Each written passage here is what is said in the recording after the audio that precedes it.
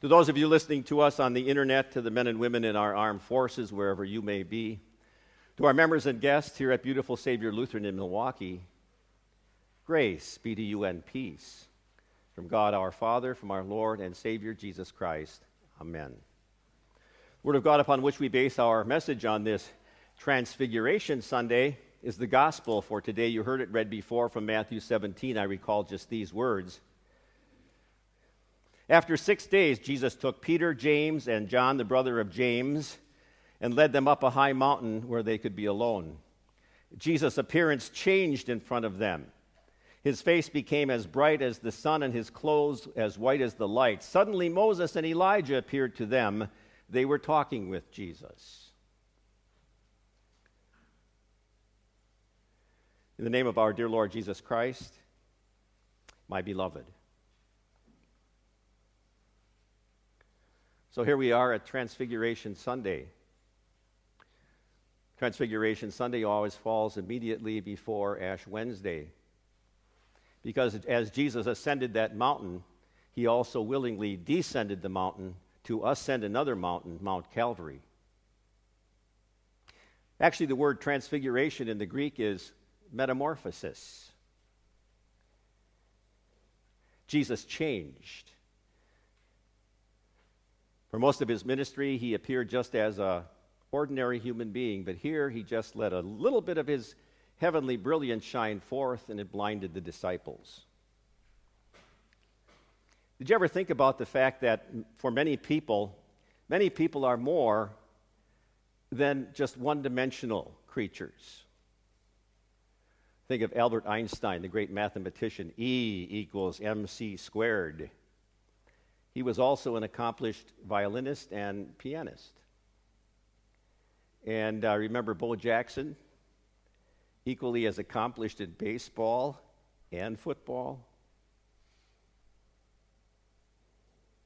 And Louis Braille, the guy who invented reading for the blind at the age of 3, and later on also an accomplished organist.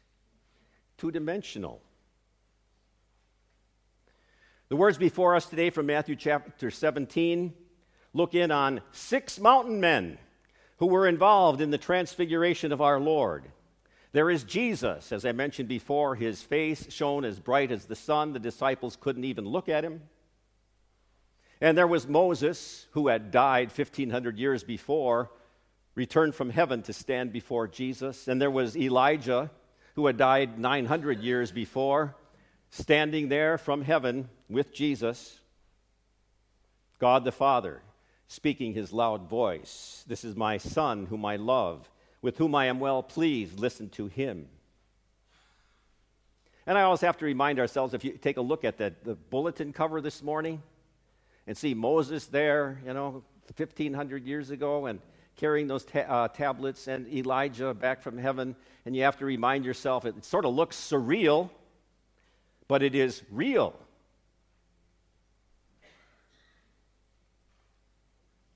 Peter, one of the mountain men who was there, said this in one of his epistles. We heard it read before. Sabina read it. When we apostles told you about the powerful coming of our Lord Jesus Christ, we didn't base our message on clever myths that we made up. Rather, we witnessed his majesty with our own eyes. For example, we were eyewitnesses when he received honor and glory from God the Father, when his voice came out of the majestic. God spoke these words, "This is my Son whom I love, in whom I delight." We heard that voice speak to him from heaven when we were with him on the holy mountain.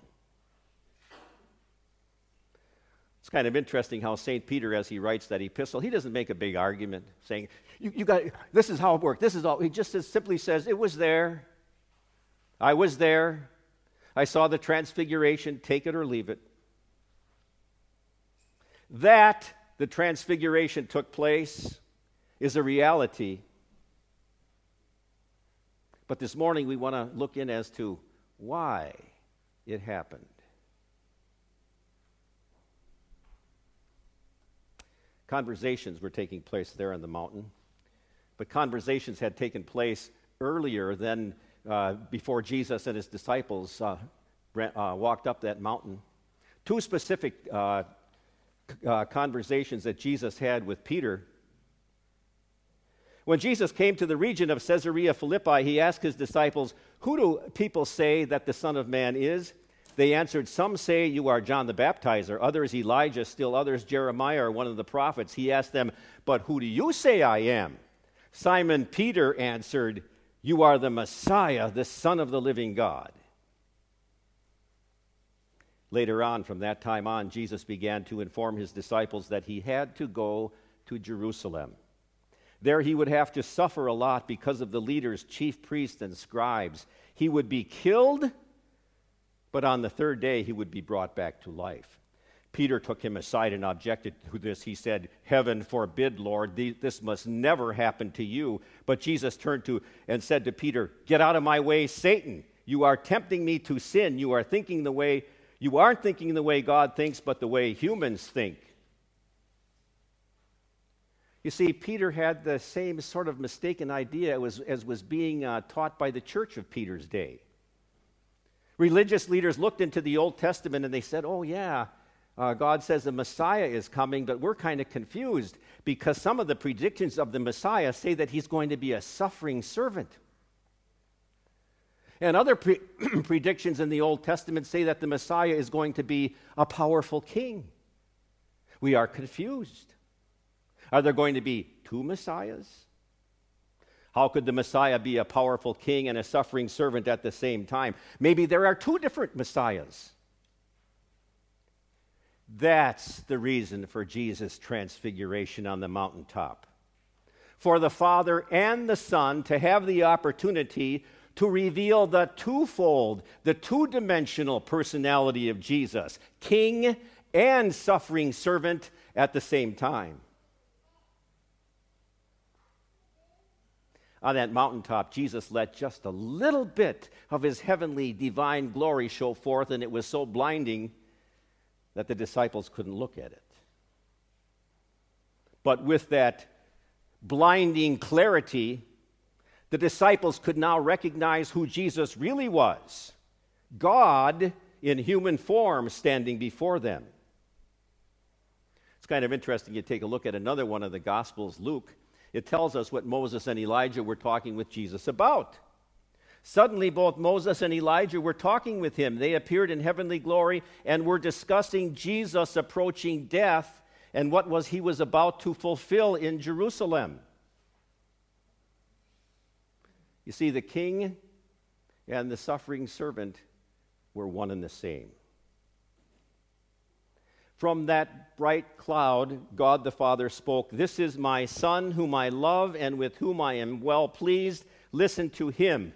And it's kind of interesting, if you take a look at that one short phrase that God the Father spoke from heaven, it sums up all of the predictions of the Old Testament that testify to the Messiah as being the powerful king, the suffering servant, and the sacrifice. Psalm 2.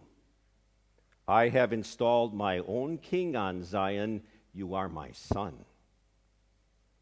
Isaiah 42. "Here is my servant whom I support. He is my chosen one with whom I am well pleased."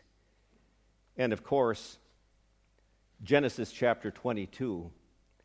Later God tested Abraham and called to him, "Abraham, yes, here I am," he answered. God said, "Take your son, your only son, Isaac, whom you love, and go to Mount Moriah. Sacrifice him there as a burnt offering on one of the mountains that I will show you." This is my son, whom I love, God the Father was saying, and unlike Abraham, I will sacrifice him, and no one's going to save him because he's going all the way to the cross. King of all, suffering servant, and sacrifice at the same time. So there was that little group of mountain men, 2 from heaven, 3 from earth, to witness Jesus in his divine majesty, God and man at one. Why Moses, I always wondered. Well, he was a mountain man way before this. He went up to Mount Sinai to receive the 2 tablets of stone, the 10 Commandments. He was even there many years before in front of that burning bush where God said, I am who I am. And then there was Elijah. He went up Mount Carmel to challenge the prophets of Baal. And God, as Elijah prayed, God sent lightning and brimstone, and it lapped up that sacrifice on the altar and completely silenced the priests of Baal. And Elijah said, how long are you going to halt between two opinions? If Baal is God, follow him. If God is the Lord, follow him. And of course, the disciples they had been previous mountain men too, because Jesus preached to them the Sermon on the Mount. You are the salt of the world. You are the light of the world. And so it was on the mountaintop, Jesus displayed his glory. And the disciples were afraid. They were terrified. The application for us in 2020, I think, is obvious. We don't have to be afraid. We don't have to be terrified, because we know that the Lord showing his mercy shows his mercy. When he shows his glory, he shows his mercy. And when he shows his glory and his strength, it is to stoop down and to help us every day. Jesus is both God and true man, day after day. This coming Lenten season, once again, we're going to see how Jesus' divinity and his humanity was melded together as he walked to the cross for us. Then the governor's soldiers took Jesus into the palace and gathered the whole troop around him. They took off his clothes and put a bright red cape on him. They twisted some thorns into a crown, placed it on his head, and put a stick in his right hand. King and suffering servant at the same time. They knelt in front of him and made fun of him by saying, "Long live the King of the Jews." After that, they spit on him. They took the stick and kept hitting him on the head with it. They placed a written accusation above his head. It read, "This is Jesus, the King of the Jews, King and suffering servant at the same time." 5 mountain men. 2 came back from heaven. 3 disciples. But the greatest mountain man of all walked down the mountain and struggled up another mountain, Mount Calvary, to be crucified. Philippians. Although he was in the form of God and equal with God, he did not take advantage of this equality. Instead, he emptied himself by taking on the form of a servant, by becoming like other humans, by having a human appearance. He humbled himself by becoming obedient to the point of death on a cross. This is why God has given him an exceptional honor, the name honored above all other names. So at the name of Jesus, everyone in heaven and on earth and in the world will kneel before him and confess that Jesus Christ is Lord, to the glory of God the Father. And so, as Luther said, I believe that Jesus Christ, true God, begotten of the Father from eternity, and also true man, born of the Virgin Mary, is my Lord. The Transfiguration, displaying the twofold personality of Jesus. Son of God, Son of man. Human and divine, humiliated and exalted, so that we could become sinner and saint at the same time, and one day wake up in heaven where we will be only saints. Beautiful Savior, King of creation, Son of God and Son of man, truly I'd love thee, truly I'd serve thee, light of my soul, my joy, my crown.